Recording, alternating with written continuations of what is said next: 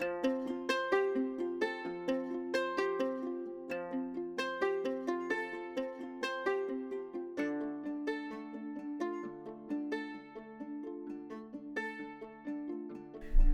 I'm Jen. And I'm Jen, Welcome to Marginalia Pod. where we treat reading as a sacred practice and find meaning and connections through our favourite books. I would like to begin by acknowledging the Guringai and Darug people, traditional custodians of the land where I am recording today, and pay my respects to their elders past and present. I'd also like to acknowledge Tangata Whenua of Te Whanganui-a-Tara, where I'm recording today. What a week! What a week. It's been a couple of big weeks, and I'm sick of it, quite frankly. I would like to go back to nice, easy weeks. Yes, please. And I don't know if you heard, but Old Mate went looking for a barbecue this weekend, so we're back in lockdown. I'm kind of obsessed with this man and his barbecues. I need answers. Did he find the barbecue he wanted? I assume so, because he went to the meat store afterwards. And I want to know what barbecue it is. I need a review. I need some sort of vlog from him about the barbecue. We gotta hear how it's going. Yeah, was it worth it? Yeah. Good thing it happened this week, though. Yeah, because otherwise you wouldn't have gone to see Hamilton. Oh, that's true. But we were masked the whole time. That was the other thing I meant to tell you. When you go see Hamilton, you have to bring your mask. Okay, well, I always have one in my bag. Yeah, they do have them there, but it helps if you have your own. They're a little more comfortable when you have your own. But yeah, Old Mate and his barbecue. So back to no more gatherings, and I mean, it's just for 48 hours, but I was like, no, not the travel bubble. Anything but the travel bubble. Oh, I know. As soon as the travel bubble was announced, now Australia's just kicked it off. 2 cases. Come on, guys. Both Perth and Sydney, the 2 places I'm going. I don't need this. Sort it out. You don't need a barbecue, but I need to see Jen, so get it together, guys. Stupid COVID. I was talking to my best friend back home, and she was saying that her kids have been out of school for over a year. Like, they haven't done in-person school all of this school year. It's unfathomable, really, to think about what other countries are going through. It's just, mind-boggling. On a slightly lighter note, happy podiversary. Oh, yay, 6 months. I know. And I love that we get to do this every week. It really is like the highlight of my week. It is delightful. You are delightful. You're delightful. It's a competition. Speaking of delightful, do you want to tell me about a moment of wonder you've had this week? Yeah, so I kind of have 2. So the first one is that I got to see Hamilton, and it is as amazing as everybody has said it is. So good. Whoop. And because I hadn't watched it on Disney Plus, a lot of the staging was like a total surprise. Oh, cool. But then we came home and watched it on Disney Plus, and we were like, oh my gosh, it's exactly the same. So there's a lot of really amazing, technically precise things that the geek in me really loved. Like all of the timings and the choreography and who's doing what. And I just want to watch it every week for a year so I can see all of these things to kind of honor all the work that went into making it the production that it is. Yeah, so that was great. And I mean, everyone knows about Hamilton, so I'm not going to wax on and on about it, but it really was good and well worth it. And then the second one was on Tuesday afternoons, I have to take my son to speech therapy, and then I have to drop him back at school to go to his tap dancing class, which is at school, but after school. And then I'm usually 2 to 5 minutes late picking my daughter up, whose school is 2 blocks away. And last week she was super upset because I was a few minutes late, and her teacher was like, it's going to be okay. She's going to be here. And she had a little tear on her face. And I was like, oh my gosh, okay. Well, she's 9 years old. She's going to be 10 in July. So maybe it would be okay if she used the crosswalk with the lollipop man right in front of the school and walked to the cafe that's catty corner across the street from the school by herself to wait for me, because we go there anyway on Tuesdays. And I was like, would you like to try that? And her teacher was like, yep, she's old enough, year 4, that's fine, just send me an email. So I agonized about it. Simon was just like, yeah, of course, it's fine. And on Tuesday I went in and I made friends with the waitress, and I'm like, hi, your name's Lizzie, my name's Jen, my daughter will be coming here, this is what she looks like. She's like, oh yeah, everybody knows and loves that kid. I'm like, okay, good. So I actually was early this week, and here my daughter was meant to do this big scary walk by herself, so I had to hide in the bushes a little bit down the street and watch her. And she was so confident and so brave. And after that she's like, because she was really worried about it right up until the actual time. But then afterwards she's like, Mom, I could do this every day. Do you think I could walk to this cafe every day? I was like, let's just stick with Tuesdays for now. My poor heart can't take it. Aww. But yeah, I was so proud of her, and she was so great, and she was very confident. She asked for a table. She remembered the waitress's name. She was really lovely. I was so like, oh my God. And you're hiding in the bushes the whole time, just watching. Because I knew it would have been fine, but I was like, oh, I can't get there early and not make it a thing. Like, it's been built up now, so if it doesn't happen, it'll be even worse next week. So I was like, I have that anxiety. I know what that's like. So I thought, okay, I'll just hang back and see how she goes. So I was the wise turtle from Finding Nemo, letting the kid figure out how to get back into the East Australian Current. Oh, what a moment. Can't believe she's so grown up. It's just crazy. I know, she was such a baby last time you were here. Real proper babies. Now they're all grown up. Anyway, yeah, so that was me. How about you? Did you have a moment of wonder this week? Yeah, so I've been doing this design course through work. It's part of my professional development. I'm learning how to be a graphic designer, mainly only because people already think I'm a graphic designer, and I'm like, you might as well make sure that I am qualified if you're going to make me do these things. So I've kind of been pushing myself in a creative way that I don't really give myself a lot of grace in. So, you know, drawing an artistic expression is something that I am an incredibly harsh judge of myself of. So I have always wanted to draw and create in this way, but I've never... Like, I have really great ideas, but I've never been accurately able to convey what's in my head onto paper. I always draw the thing and be like, oh, this is terrible. Let's throw it in the bin and never talk about this ever again. Like, I've really struggled with that. But I've really been allowing myself to play in that space this week. And it's just kind of been really soothing to park up on the couch and just sketch things up and not get hung up on what it looks like or it having to be perfect, because they're just like sketches and they're just ideas. And it feels like a really big thing for me to have gotten to this point that I can do that. So, yeah. That is amazing. I'm really proud of you. Thanks, I'm proud.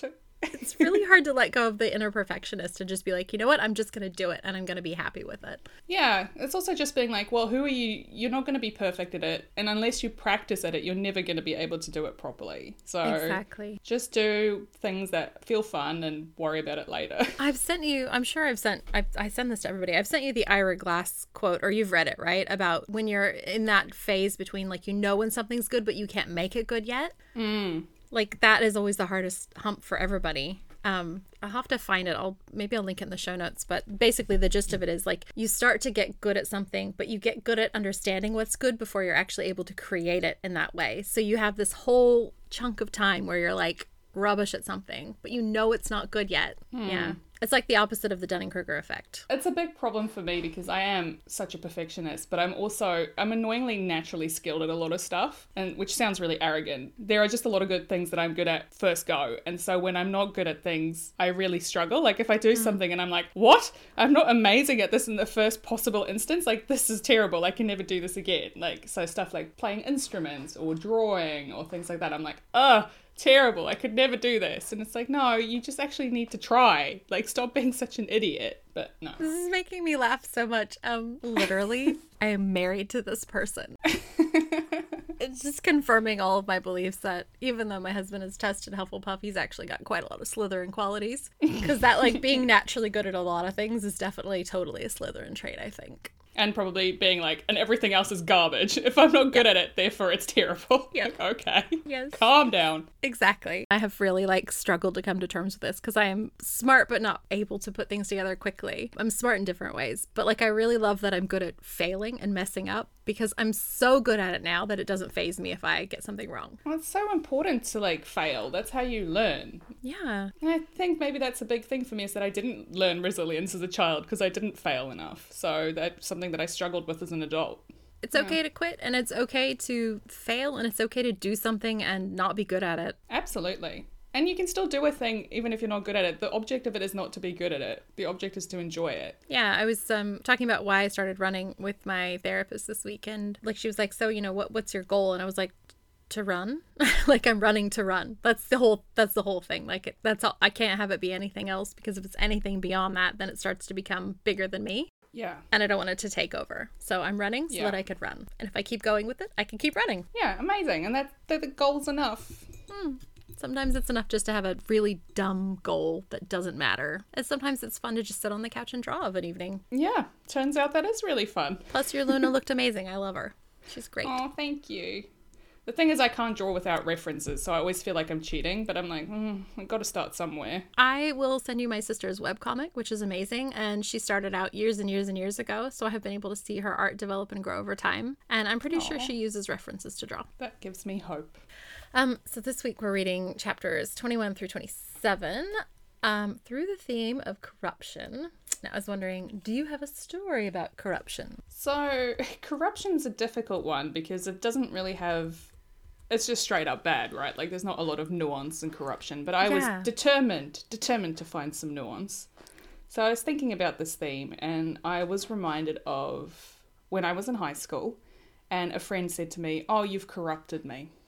And how often that has been the case in my life that I've heard that. It's not that I'm a bad influence. At least I don't think I'm a bad influence, but I am a disruptor. And I encourage people to push boundaries, and I definitely encourage people to challenge systems, because I don't like hierarchies or systems or adhering to things just for the sake of it. I think rules have their place, and it's important to know the rules, but I think it's just as important to push the rules and push the boundaries where appropriate, of course. So I've often found that people will come into my life at certain times in their lives, maybe when they have worries or anxieties or things that hold them back, and in one way or another I kind of lead them down this different path. I've thought about this a lot, actually. I've worked through it in therapy, because a lot of those times those friendships end up changing or drifting apart at the end of them. And I think what is happening is that I hold space for people to work through those things and work through their anxieties. And I don't reflect any sense of having to conform to any societal norms or rules or whatever. I just give them space. And so without those restraints, people have breathing room to work through what they need to work through. And when they've done and they've grown, they sort of go on to the next thing. And then often I'm just like, oh, okay, cool. Bye. See ya. Yeah. So yeah, when I hear the phrase, "you've corrupted me," it's usually in reference to not agreeing with a norm or not feeling like they have to conform to it in any kind of way. Yeah, so while the theme of corruption is predominantly almost completely negative, I think there's room there to read it as a challenge to the status quo. Like, if the thing you're corrupting is the thing that's holding you back, then that's not necessarily a bad thing. Yeah, I love that. Well, and like corruption itself is like, there's a lot of different nuance to the actual definition. So there's definitely like political corruption, which is like bribery and like doing the wrong thing, bad ethics. There's like decay to putrefaction, death to dissolution. And then there's this one, which is my favorite, which is alteration of the original. It can be like to make it worse. But like sometimes, I mean, we both grew up in the era of downloading music and burning it to CDs. Like that, you made a mixtape or a mix CD for people. Then you'd start burning the CD, and then halfway through it would stop because the file was corrupted or something. And so you just would feel this immense rage. Or even worse, it'll be finished and you go to put it in and it just wouldn't play. It'll be like corrupted disc. Exactly. Yeah. So like whenever I hear the word corruption, it's usually connected to like politics or files. In a similar sense to you, I would like introduce someone to a band or something and say, "Oh, you've corrupted me. Oh, I like this band now." Or, "Oh, you've corrupted me and now I'll watch rom-coms. They're better than action movies. You're welcome." So it's usually I get people into things that they want to be dismissive of. Yeah, it's almost like we give people permission to like the things they want to like, but they won't allow themselves without a push. It's like there's some sort of stigma or something that holds people back. And then by being like, "Yeah, I love this thing. You should love it too." They're like, "Oh, okay, cool. I have permission." And then it's corruption because, I don't know, maybe you're no longer cool because you've fallen down this rabbit hole with me. But well, I would rather be cool and in the rabbit hole with people who absolutely enthusiastically like stuff without reservation, because that is where it's at. I agree. It's much nicer down here. Oh, that was a beautiful story. I love that. Oh, thank you. Do you want to tell us what happens in these chapters we read this week? So, the Citadel is actually a giant angel. Ding, ding. Laszlo was right. But it's made of an improbable metal. Laszlo and Sarai are each lost in their own thoughts while she watches his party descend into the city. Errol Fane and Azarine have a very painful history. The Godspawn discuss their possible future in light of the return of the Godslayer. Errol Fane, who is Sarai's father. She goes to his house to pay him a visit, but instead finds a different man in his old room, who dreams beautifully. So many things happen in these chapters. There's so many feelings. It was just a lot. It was very intense. I felt for a lot of characters. It was a lot. Yeah, so we're getting like to the heart of a lot of the trauma of everybody involved in the carnage. Like the carnage seemed to be almost an extra character this time around. It just reminded me a lot of how in families you do things for the people that you love that you might not do, or like you make allowances. All of the children, all of the Godspawn, all of the Mesarthim in the Citadel love Minya, and like she is their leader. And so they were trying to hold on to this really terrible, corrupted feeling for her because she was so corrupted by the trauma of the carnage. And I don't mean corrupted as in bad. I just mean like something fundamental has altered in her. Yeah, and they feel like they owe it to her, right? She saved their lives. Yeah. She looked after them. Therefore, they owe her this fealty, really, which is holding on to this pain and this trauma. and not leaving her with it on her own. I just had a lot of feelings about Minia this time around. I felt very sad that she was so angry after so many years. I can't even be mad after like an hour. Not vengeance. Vengeance is in your soul. No, I'm not vengeful. I'm at the most, I'm petty. So is Laszlo. There was a moment that I was like, okay, here. So on page 185, Laszlo was thinking about his role in, you know, how he's going to solve this problem because he is awed and humbled, and he's got this whole thing about he would help in any way that he could, and he remembers what Master Hirokin had said to him, you know, some men are born for great things, others help great men do things. He'd also said there was no shame in it, and Laszlo agreed. So I'm like, oh, look, there's no ego with Laszlo. He's just going to get on and help the best he can. And then not 2 sentences later, he's like, still, is it too much to hope that the man born for great things should not turn out to be Theon Nero? Anyone but him, thought Laszlo, laughing a little at his own pettiness. Mate, you were just like, yes, I will help. And I'm like, but not him. I love it because later in the book, he really does help Theon with something super essential. Like, this is the thing, like, he knows he's being petty and he's laughing at himself about it. He's okay with these feelings because he's aware of them, and he's kind of like, oh, I'm having, like, he's like a perfect example of like goals. That is my excuse for everything at work. Every time I misbehave and I say something that I know I shouldn't, I'd be like, but guys, at least I'm self-aware, am I right? And then I just walk off. So then I'm like, I can't get in trouble because I know I've done something I shouldn't have done. It's like you're yelling, smoke bomb, and then walking away. Basically.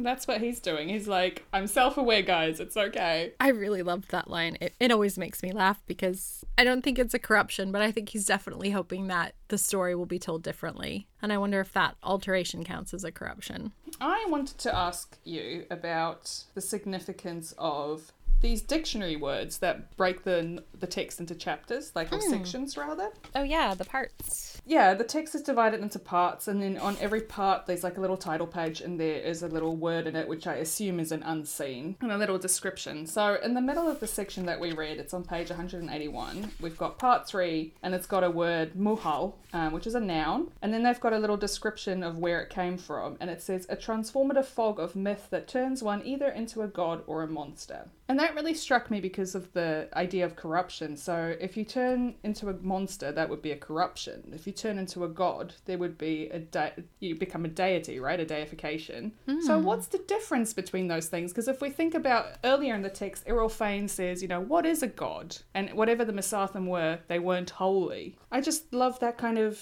juxtaposition between those two things. We grew up in the Christian tradition, right? So, of course, for us, that's just unthinkable. I mean, I'm just thinking of all the folklore I love. All of Britain really has an enormous, and Ireland, to have a great sense of folklore. And their gods are tiny fairies who are often good and bad. Like, there's no clear, like, the morals are completely different. They're shifted, right? There's just no, like, they don't translate. So you follow the rules that you understand to be true in order to appease them. It doesn't always work, but that's life. And that's actually quite a healthy way of looking at things, I guess, versus what we grew up with, which is like we have this benevolent, all-seeing, all-powerful, all good, but does some really shady things if we start looking at the text, really. Yeah, it does us a kind of a disservice to think of gods in the same way. Because when someone says God, I'm thinking of like capital G God. So I often think that this is a really wonderful way of kind of taking me out of my own sort of internalized belief systems and like turning that on my head and saying like, well, yeah, what is a god? And I'm glad Errol Fane asked because like, were they gods or were they just, I don't know, aliens? Oh, yeah. Yeah. And I mean, where do you draw the line? What is the distinction? They could have been gods. They might just not be the kind gods that you wanted. And I think about, you know, I love Greek mythology. And man, if there were ever a petty bunch of gods running around, that lot, good lord, carrying on like that. Another thing about the gods, right? So the Misatham really corrupted the religion of the people of Wheat because they worshipped these seraphim and they came in and they're like, we're going to take that and we're going to subvert all your expectations. And what is that if not corruption? Yeah, it's like a Trojan horse, isn't it? Like they came in this giant seraphim and just started basically plundering. How did they know? That's the thing. That's what I feel like book 2 has some answers, but I just honestly can't remember it. I'm gonna have to read book 2 like in a hurry after we finish. It's in the text. It's in the text. The word corruption is actually in the text. Yep. I'm really excited about it. Although I want to talk about Errol Fane a fair bit because he's an idiot. I mean, I love him. He's a very complex being, but he's an idiot. So he uses the word when he's trying to describe himself and listing the reasons he and Azarine can't reconcile. They're married, but they haven't been married since he was stolen away by the Mizartham. He thinks maybe it's Isegol or his complex feelings for Isegol, which haven't faded, or maybe the fact that he murdered all the babies. And on page 189, he says, nothing good or pure could survive in him. All was corruption and gore, suffocating in his self-loathing. How weak he was, how pitiful. He might have killed the goddess in the end, but he wasn't free of her, and he never would be. But then on page 211, Sarai, who visits him and tried to torment him to madness for several years, she says, there was no darkness to send him to rival what he'd endured already. He had lived 3 years with Isegol the Terrible. He had survived too much to be driven mad by dreams. So she really sees him as this like super strong figure. Like here's somebody who's surviving the most terrible thing. And she actually says that the worst thing he has that he experiences is shame. It's not fear. I underlined that too. You can be afraid of things, but it's shame that like that's what's driving him. Yeah, because it says it was shame that tore him apart. It was despair. It's just so intense. Yeah, and I wonder if so much of his shame is because on page 188 he's talking about like he thinks that Azarine wants something from him, and he says, the raw, bewildered morning. He did that to her over and over. If only she would give up on him, he could stop destroying her. He could never be what she hoped for, what he had once been, before he was a hero, before he was even a man.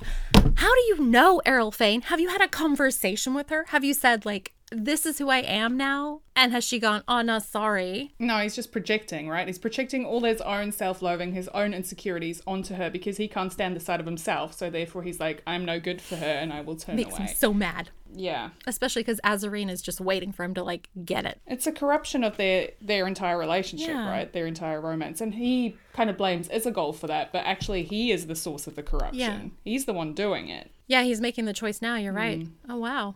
I mean, I understood why he was making the choice. I disagree very much with it. I just don't think that he's giving either of them enough credit for the capacity to move forward and heal. No, he's choosing to stay in the trauma is what's happening here. Like, he's not dealing with it. He kind of just sits in it, right? So he won't stay and weep because of the nightmares. And, well, I don't even think if it is the nightmares. It's just the shadow of what he did hanging over him. Yeah. It's too much for him to be there. So he won't stay there. So he is not engaging with the trauma, but he's also not moving on. Listen, I've got a great counselor for him. If he wants to give me a call, I will give him her name. Yeah, Errol Fane, if you're ever in Wellington, please contact Jen. You can reach us at hello@marginaliapod.com. I'll hook you up.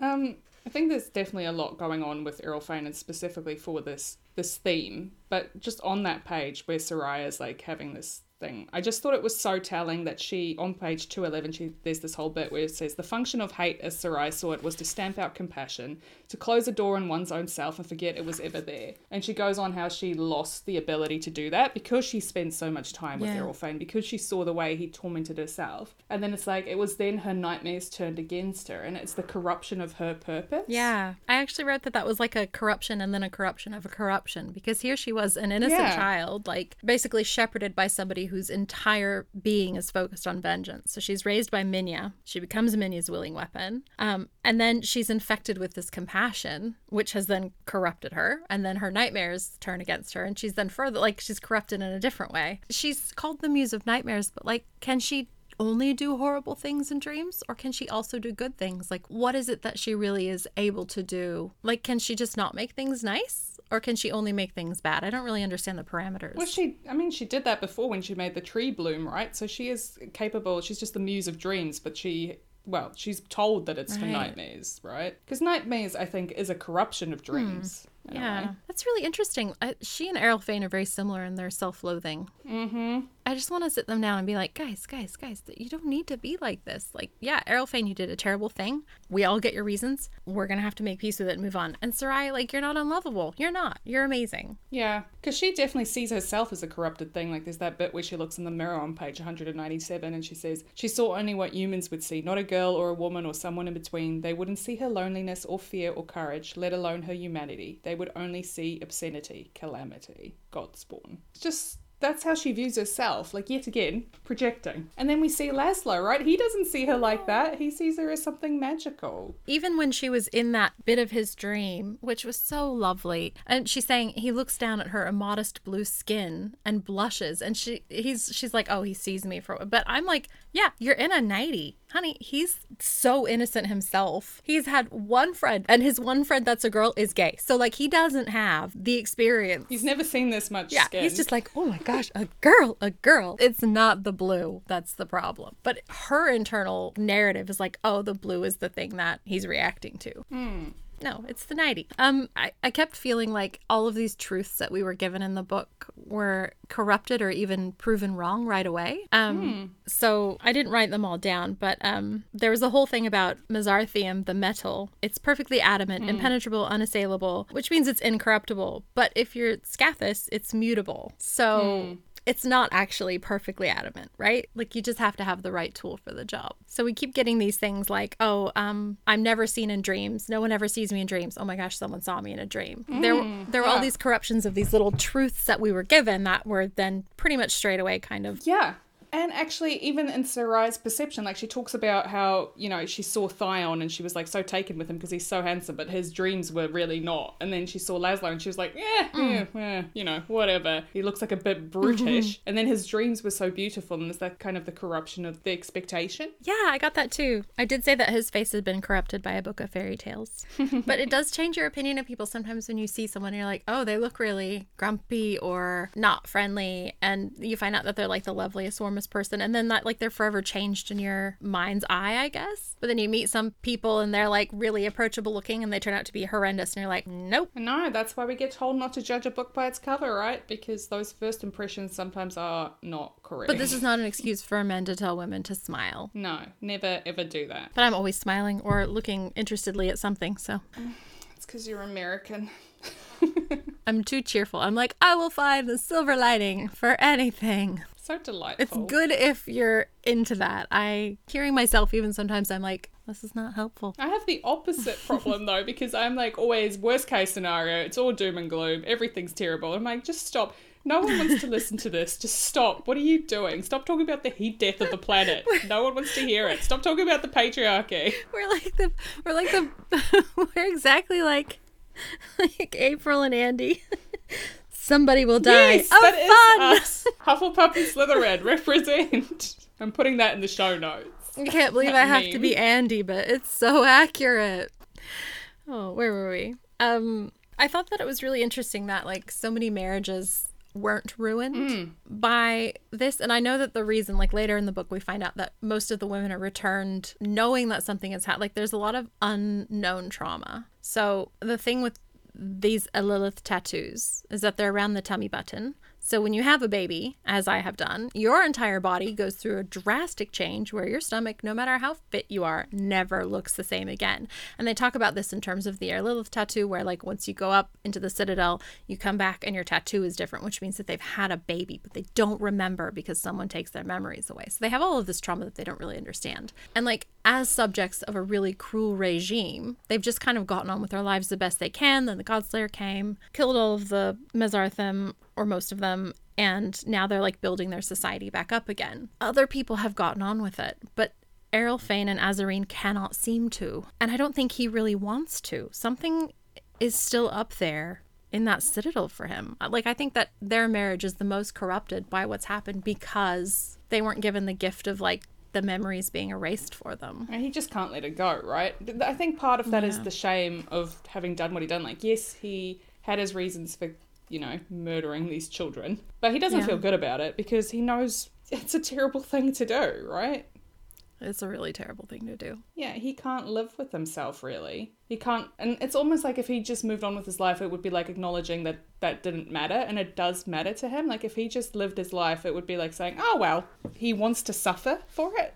Yeah, but what is the point of the penance? Do you know what I mean? Does it actually serve yourself? Does it make you a better person? Does it make your society better for you to I can't see the point of not trying to improve and be a better and more well-rounded person, even if things are really hard. You know what it reminds me of? It reminds me of Lord of the Rings. And at the end of it all, when Frodo gets home and he's just really tired and he isn't integrated into society and he can't really function because of all the trauma that he's gone through, and he decides to leave Middle-earth. And, you know, Sam is really upset and he's like, well, what was it all for? Kind of, if you know, we saved the Shire. And Frodo's like, but not for me. I didn't save it for me. And he leaves. And I feel like that's kind of the same plane that Errol Fane is on. It's like, yes, I did this thing. I was this hero, but I can't benefit from it. Oh, man. Ouch. Yeah, it's real sad. I cry every time.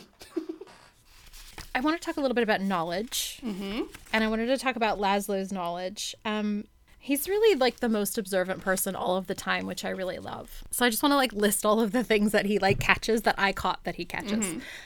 So he observes Azarine eyeing off Errol Fane. He overheard some of their argument.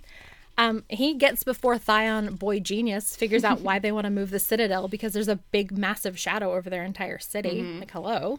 He really recognizes that he has viewed Errol Fane as somebody, like, and this is really hard for me, because when someone disappoints me, I'm like, oh, they're human? Like, it takes me a really long time. But he was like, oh, I've been viewing him as a hero and not a person. Like, every time something new comes up, he, like, factors it in really well. He folds it in really seamlessly. It's so good to be able to just be flexible. And then I like that he recognizes that he actually wants to be the one to solve the problem for Wheat, because it's like, exactly the way that Puck was in the Scorpio races, how she kind of had to go, oh, I secretly do want to win. Yeah. And I remember us talking about that and being like, aha, she's admitting it. And I really love that Laszlo also has that, oh yeah, moment. He is so smart, and he figures out that he can start asking questions, because the like vow of silence is broken, is immediately like, hey, Ruz, and Ruz is like, don't look at me like that. I am not your book to plunder. I love that line so much. Don't look at me like I'm a beautiful book you're about to open and plunder with your greedy, mad eyes. So good. It's so funny. And I love their little like back and forth afterward, where he's like, oh, good thing it's you that I challenged to a duel accidentally. And Ruz is like, what, am I not scary? And Laszlo's like, yes, dear, you're terrifying. So good. I also just loved about that interaction how proud he was that Azarine had called him an idiot. He's like, oh, I'm one of them. It was just so wholesome and lovely. Yeah, like belonging is so important. And he's starting to feel like he really does belong, which is great. I think it's interesting in the theme of knowledge, which is, you know, our overarching theme, is how Laszlo is kind of like the source of knowledge, because he's the one who's done the research. He actually knows more about Wheat possibly than anyone else, even the people who live there, because they've lost so much of their history. And then you've got Sarai, who is like the only source of knowledge for the Godspawn, really, because she's the one who goes down and like does the recon, and she's an intel specialist going out there gathering intelligence. That's what I wrote too. Her entire job is gathering intel.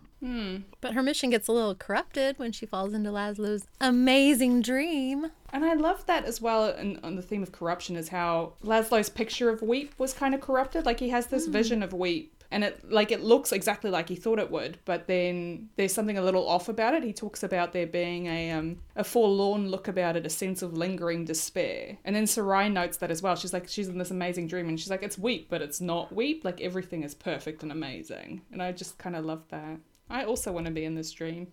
Yeah, the little chicken man running backwards and the tiny old women riding on cats and like the cakes in the windows. Oh my gosh, I want to bake a cake right now. And it's interesting though, because Laszlo on page 175 has this insight where he says the imagination, he thought, no matter how vivid, was still tethered in some measure to the known, and this was beyond anything he could have imagined. But look at his dream. That is not tethered in some measure of the known. Like, his dreams are wild. They're not tethered in reality. So I don't think imagination does need to be rooted in reality. Oh, but I also think that everything he's ever read or investigated or thought about has just come, like, all of these little things sound like folklore, like old women riding on cats or chicken-legged people, or, you know? So it's the manifestation of all his knowledge in this dream. Yeah. Oh, how nice. I know. And it always manifests uncorrupted, right? That's the thing about Laszlo, is he finds the most beautiful thing in everything. We're going to read this book later, so there was a moment where Sarai's like, I wish I could take things out of dreams, so I could take some of these cakes up to the Citadel. I'm like, you know who you need? I know a guy. I'll get him for you. Someone call Ronan. He would ruin this place with his terrible disposition. Oh, man. I could not imagine. I mean, like, part of the reason I love Gansey so much, just going off on a total tangent, is because he's basically a real world has anxiety Laszlo. Yeah. Oh, man. I think Gansey's my favorite. I really am a Hufflepuff. See, I love Ronan. Ronan's my boy. I'll go to war for him. I just feel like I would always be trying to win his approval, and that makes me not want to try. Oh, there's something else. Can we talk? Look, I just have, like, I know that because I have ADHD. I think everybody else has ADHD. But I am calling it. I think Laszlo Strange is in the neurodivergent squad. Mm-hmm. His obsession with the unseen city is like 100% a hyper-focused fixation type of thing. Like, that is his special interest. The thing where he's like reading and he walks into walls all the time. Yeah, I have done that. I have lived that life. The fact that he can like parse people's emotions when he's not invested, like he can immediately click that things are happening between people when it's not his argument, but he really struggles when it is something that he's involved in. Like, if you contrast the way that he can immediately kind of sense what's going on between Arelphan and Azrain back, and then like the time with Theon Nero where he didn't understand the best way to approach Theon after Theon's bad night because he was invested in helping. Like, the difference is that he doesn't get it because he's part of it, but when he's not part of it, he can see it instantly. Yeah, I live in that house, man. I definitely live in that house. So welcome to the neurodivergent squad, Laszlo. We'd love to have you. You've just mentioned Theon, which reminded me, I really, really felt for Theon in this chapter. He's barely in it. You know, there's a little bit where he's being obtuse and Laszlo's like, it's the shadow that we're trying to fix. But it's when Sarai goes into his dreams and she describes it as being, you know, suffocating, basically. Yeah, a cramped and airless coffin, I think she called it. Yeah, and how he's basically just in a lab trying to, I guess, make more gold or whatever it is he does. And I just like, wow, Theon, your life is so small. You know, he's just got this intense pressure on him the entire time. And it made me feel really, I don't know, I just felt really sorry for him. It's kind of like, you know, he was chasing something bigger than himself when he left. I did want to point out that the book that he was reading is Miracles for Brick. Yeah. I so spotted that too. I was like, he actually still reads it. He's looking for answers in this book of Laszlo's from all these years ago. It's almost like despite himself, like he's a man of science and fact and stuff, but he can't quite, because this has worked before, right? He's found his answer in this book before, so he can't quite let it go. I have a lot of feelings about Theon, namely that he needs to make a few friends and learn how to like be flexible, but yeah, Laszlo was given just enough love and affection and ability to kind of do his own thing that he could develop a moral compass, but I think that Theon had the opposite, where he was just expected to become a certain thing by all of these people around him, and so did. I don't know why, but it reminds me of a story of this when I was in high school in South Africa. I was only in high school for a year, but there was this amazing track athlete, and she came from a family of amazing athletes, and she was expected to just, you know, win and be amazing. But it turned out that she didn't actually want to do that anymore, and she ended up breaking her own leg on purpose. Oh my gosh. So that she didn't have to race. Yikes. This idea that this pressure of expectation just gets so much that you can't see a way out, and like you take this extreme action in order to escape, right? Like crossing El Muthaleth to get away from your father and your auntie the queen who just wants gold. I mean, she traded him for a tiara. I know. What does that say, right? It's madness.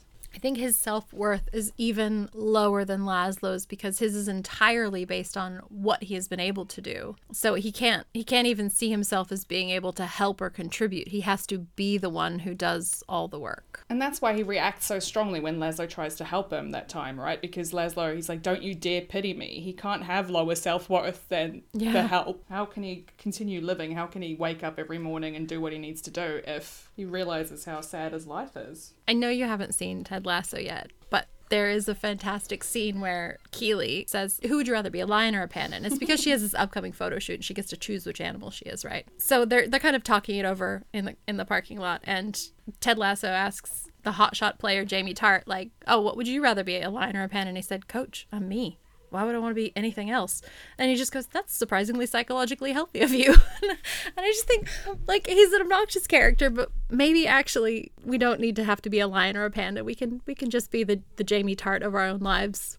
And maybe Laszlo needs a little bit of that too. And also I am going to make you watch all of it when you come visit me because... Yeah, good. Because the only person I know with Apple TV, I said I wanted to watch Ted Lasso with, and she's like, oh, it's terrible. We watched a couple of episodes and we hated it. And I'm like, oh, well, now we can no longer be friends. So... No, you have to still be friends with them because didn't you have Christmas with them? It would be awkward if you didn't. Yeah, no, of course. I'm not going to cut people off. I just think it's fascinating because we have so much... Yeah, like, I just find it fascinating how people have these very averse reactions to shows sometimes. And anyway, that's a different conversation. I just felt like there was so much going on in this chapter. There was also the physical corruption of wheat by the Citadel, right? So it's like physically blocking out all the light. These plums are falling off it, and it's making this entire suburb smell of fermentation, and it's giving people trauma. And yeah, like they can't grow anything. There's no moonlight, no starlight, no natural light. So that is like a really intense physical corruption that has lasted. I can't imagine what it would be like to live in the shadow of something for 15 years. And know that like the immediate trauma is done, but you still can't get over like it's such a metaphor for what they've been through and what they're still dealing with, right? And this is like they're finally calling the therapist and saying like we got to get rid of the shadow. And then, you know, Laszlo makes that comment that no one looks at it, but of course they don't look at it because Sarai has put this deep dread in them to look up at it. That's backfiring, isn't it? Because they want to get rid of it even more now. Yeah, and they probably think, hey, if we get rid of it, maybe we won't have nightmares anymore, which yes and no. There's definitely some corruption in the way that Errol Fane sees himself versus the way that other people see him, which I thought was really interesting. Laszlo sees him as a kind, gentle, guarded, complicated person. Sarai desperately wants him to love her, but she also desperately wants to be lovable enough to be loved by him, her father. He doesn't think he's worthy enough to be Azarine's husband, but Azarine puts her ring on and goes to sleep every night wearing it.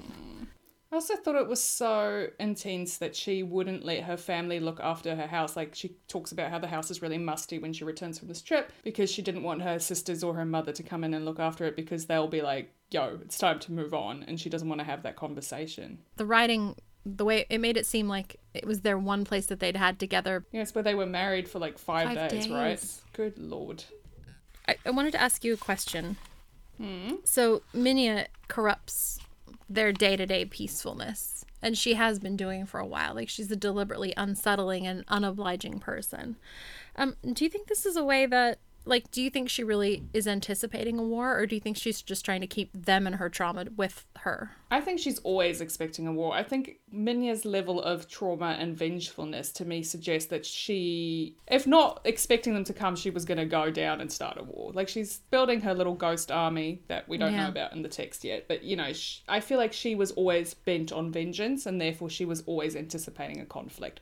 Whether the conflict would come to them or how it would work, it doesn't matter. She just always expects it to come. Yeah, there was a bit where Sarai said that for Minya, it would always be the carnage, you know, being stuck in that loop of only feeling it and only allowing that to dictate everything. I mean, like, A, it's super unhealthy, but B, also, like, the way that these kids have been raised, it's so hard. I can't imagine still being able to find that, like, Ruby's passion, and she doesn't want to hurt anybody. She passionately wants to be out in the world living in it, but she doesn't want to hurt anybody. And Sparrow just wants to grow things and meet people, and Farrell just wants to learn things, and like, all of them are such interesting and amazing humans, well, people, and Minya is just so focused on survival. Yeah, and maybe that's also coming down to, like, living in the seat of your trauma, right? It's the same with having this citadel above the city that every day when the citizens of Wheat see it, they're reminded of this traumatic thing that happened to them. And it's the same way with Minya. She lives with it physically. She lives in it, right? There's no escape for her. Everything is a trigger. Yeah. How do you move on when that is your environment? She has all of the ghosts in her head from all of Weep all of the time. I can't imagine what kind of mayhem that would be, to have to exert your control over these people. But also, like, she knows what they want. Like, she has to be able to do that in order to subvert them or make them talk or make them act in a way. Like, she's the ultimate puppet master. She's John Malkoviching all of these ghosts. I have a lot of empathy for her, because it can be so hard when you are determined to make something that was really wrong right, but she just doesn't have the tools to do it. No, and I think there's an element of self-loathing with her as well, because she so desperately wants her father's gifts, right? The fact that she doesn't have it is a real source of pain for her, which is why she takes it out on the other kids and what she perceives to be their useless gifts. Oh yeah, like bagging out the people who provide you with food and water is the right way to go. And like eat. Yeah. Yeah, you wouldn't be alive if the other 3 children weren't there. Like, Sarai's gift of all of them is kind of the least useful. Practically useful. You know what I mean? Like, the other, like, they could survive without Sarai. Maybe the moths could bring up some food. Has she tried that? Because they can clearly lift little things, so... Ooh, seeds. Why aren't they getting seeds? Oh, because there's nothing growing in Weep, though. No, but they could get bread or something. Moths, get on it. I don't know. I think if I were Sarai, I would have been like, okay, how can I work this to my advantage? But when you're a child being directed, you don't have that kind of thought, you know? She's just now kind of grasping, like, okay, maybe if I make it something they avoid, then we can avoid being detected protected up here. Yeah, and I mean, we've spoken about it in previous episodes. Is you could have seeded some positive thoughts, some thoughts of reconciliation or of a different world, or like, yeah. There was a lot of foreshadowing in this section as well. There's a lot of Sarai when they're on the terrace and Ruby's like throwing crumbs over and then she's trying to go over and Sarai's talking about how easy it is to fall over the balcony and how she pulls Ruby back and how she's really scared of heights and all these things. So there's a lot of that. Yeah. And then there's also a lot of talk about a baby that had shown Scathus's gift before and that was taken away and like all these things. And I'm like, who is that baby? Who could that possibly be? I have to show you what I wrote in that bit. There's my marginalia. Oh, I also wrote that. Less hearts though. I'm just a very effusive heart drawer. I love her description of Laszlo in the dream. He's like, he had an air of one bewitched. There was a light in his eyes of absolute wonder. Witch light, she thought, and suffered a pang of deep envy for whoever or whatever it was behind it that had enthralled him so completely. But it's you. I know, So he's cute. Caesar. And like, that is the dream. That is literally the dream, right? To meet someone and to have them look at you like that and to see you when you are so unseen by so many. That is like teenager yearning 101, and I am here for it. I also made the note, why is Thion's life so claustrophobic? ? Yeah, I mean, doesn't he have an entire former cathedral as his lab? Oh, I don't know. He makes me sad. I know. He needs to like be more sure of himself. He needs to date somebody who will like challenge him on all this nonsense. Maybe he can date Ruby. That would be good. Except I'm pretty sure that Thion bats for the other team. I just have a feeling. There is so much flirting. Like, I think Laszlo is just oblivious to flirting most of the time, but Thion's tension with Laszlo is definitely one that I think is... That's an interesting reading. Yeah, I think there's more than just rivalry. It's like how in the 6th book of Harry Potter, Harry was obsessed with Draco the whole time. We almost made it through this entire podcast without mentioning Harry Potter. And I want it on record that it has been extremely difficult for me, but I've been holding it in because I'm like, no, every time you bring it up, not today, Jen, not today. So thank you for taking over. Like, look, I've literally underlined a section and next to it I've written Draco. It's because that's it's a very formative text for us. It's okay.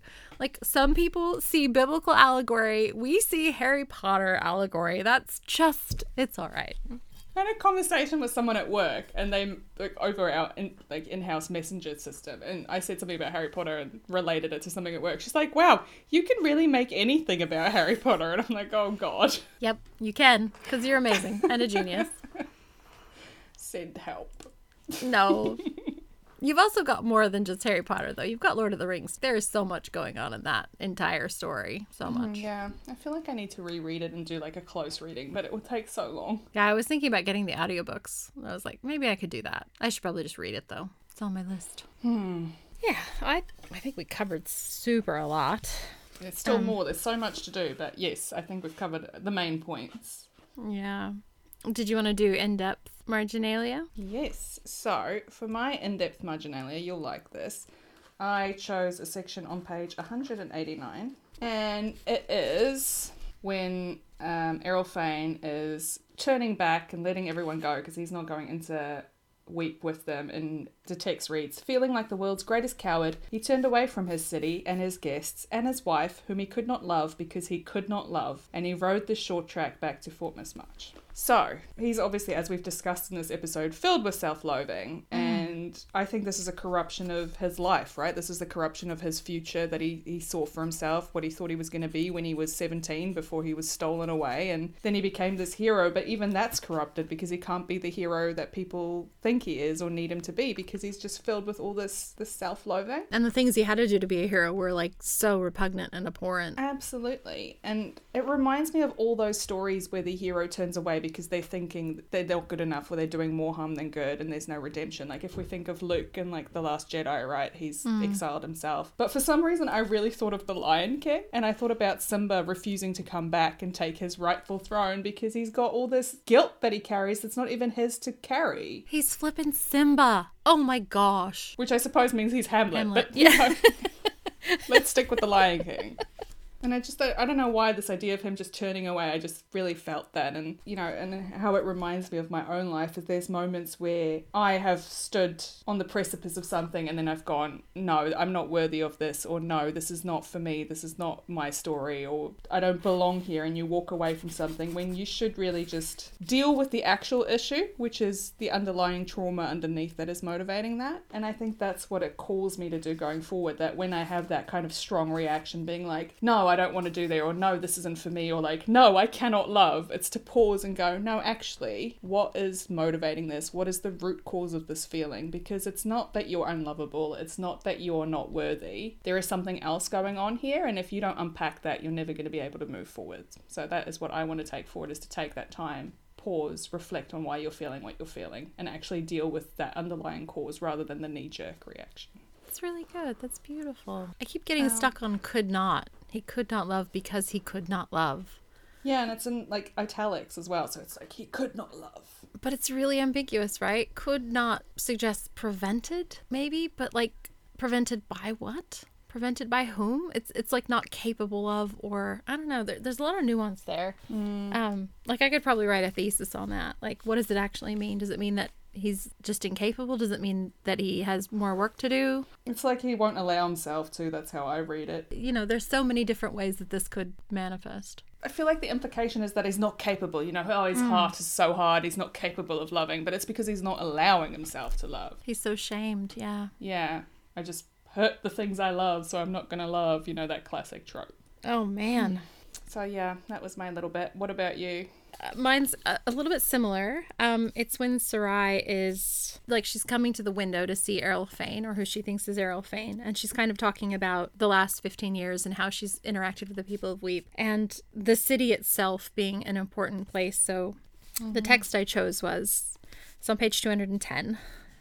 There had been talk of moving the city out from under the shadow, starting anew someplace else. A site had even been chosen downriver, but there was far too deep a history here to simply give up. This land had been won for them by angels. Shadowed or not, it was sacred. And that bit, shadowed or not, it was sacred, that was the bit I was focusing on. And I think it really ties into the theme of, like, the things that we hold dear, even if they're corrupted, they're still important. Even if they're not the way we expected them to be, they're still sacred, right? Mm-hmm.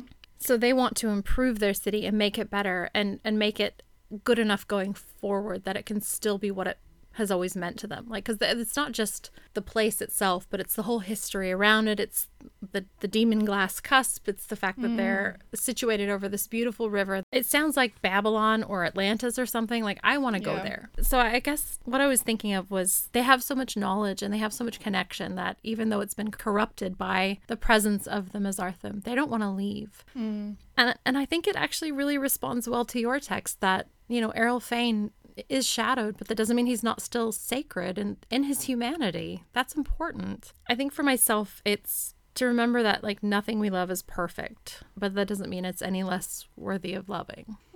That's beautiful. And I think it's really important to remember expecting perfection from people and things is always going to lead to heartbreak, right? So yeah.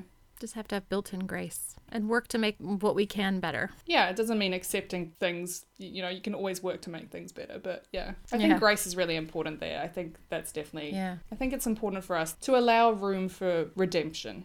Yes, yeah. Actually, something my husband and I have been talking about a lot over the past few weeks is how cancel culture has just made it impossible for people to have ever been a dumb person at one point in their life without serious consequences that are like, we don't allow people to learn from and correct. And that then creates people who don't want to learn and correct, and that then go hard the other way. And that's like the opposite of what we as a society need and want. So, yeah. Because there should be consequences for actions, but there should be redemption as well. Like, that's the whole point of restorative justice, right? Yeah. And if it's just like, well, you did a bad thing and therefore now get out, never be seen again and go die in a ditch, that's not helpful either. Well, and exactly. I mean, look, because I'm in the process of raising 2 kids, I see this all the time. Like, they do things that they know they're not supposed to do, but they're also kids and they're mostly impulse led. So, but if I hold that against them when they're older, that's not going to actually help them to be better. You have to say, okay, you know what is expected of you and we're going to do better next time. And then you actually hold them to account for that next time. And if they mess up again, you say, remember when we did this last time, it didn't work out so great, and we move on.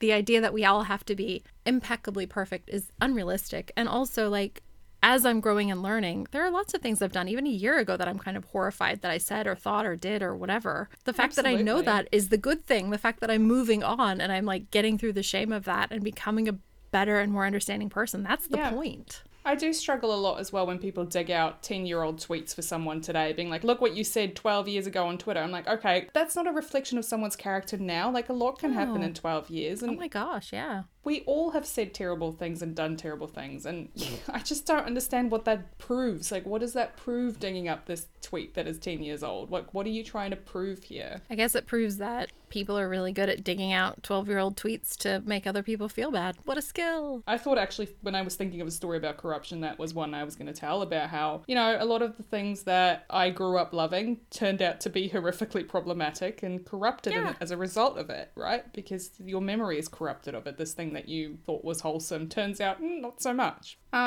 Yeah, that was a beautiful section. Thank you for drawing our attention to it. I think, that shadowed or not, it was sacred is really important to remember. Yeah, it just really stuck out to me this week, especially in light of how much I was like feeling the feels for Erlfane and Azarine. She's so amazing. She is. Yeah, well, I guess that dovetails nicely. So my character spotlight this week is Azarine. Ah, great. Because I really love unrequited love. I love people who love each other and can't be together. Like, this is just Gen D catnip, basically. I think there's something really beautiful about how she's not trying to take more than she can. So she will always offer, and she will be upset that she doesn't get to be a part of Erlfane's like life. But she gives herself that moment every day where she puts her ring on and is married in the evening, and she doesn't like try and move on from that because she doesn't want to. And that, like, that's okay. It is okay to still be in love with someone and to still have hope, knowing that things are really terrible, because it wouldn't actually be any better with anyone else. No, because she'd just be wanting the whole time. Yeah, I think it's actually okay. Like, sometimes it's okay to recognize that you have met that one person, and like, even though you're not with that one person, they were still your one person. She leads everyone. She's an amazing second in command. She thinks Laszlo and Ruza are idiots, and she tells them, and it makes Laszlo's day. She's the best. Who did you have? So I wanted to spotlight Sparrow this week, particularly because, you know, they're all freaking out about their future and their safety, and Minya's got them all wound up, and Sparrow makes the point that they can't fight, and Minya says, you can't. And there's this note in the text that says, though Sparrow's gift, as though Sparrow's gift, which has kept them fed in for years, had no worth because it had no dimension for violence. You know, Sparrow has this amazing gift. She grows their food. She makes their house beautiful. She grows these flowers, and everything is beautiful because of her. She is the light in their life. And Minya just cruelly dismisses her because all Minya cares about is violence, and it's so short-sighted. And I think about how Sparrow has already been hurt by Ruby being very OTT, and Sparrow's really soft, and like, and I just, I really felt for her in this moment, how she must feel so kind of isolated and alone, and she just wants everyone to be happy and beautiful. And I just wanted to give her a little bit of love and say, you know, you're valuable and you have worth. And she didn't deserve that. That wasn't very kind of Minya. Well, next week we're going to be reading chapters 28 through 34 through the theme of dreams. Ooh. Oh, perfect. Could not be more perfect. I know. We need a bit of a palate cleanser after corruption, hey? Yeah, it's an intense one. It really is. Thank you so much for sharing your thoughts. They were really interesting, as always. Thank you for plotting with me. I love it. Yeah. I'm so glad we get to do this. Can't wait for next week. All right. Speak to you then. See ya.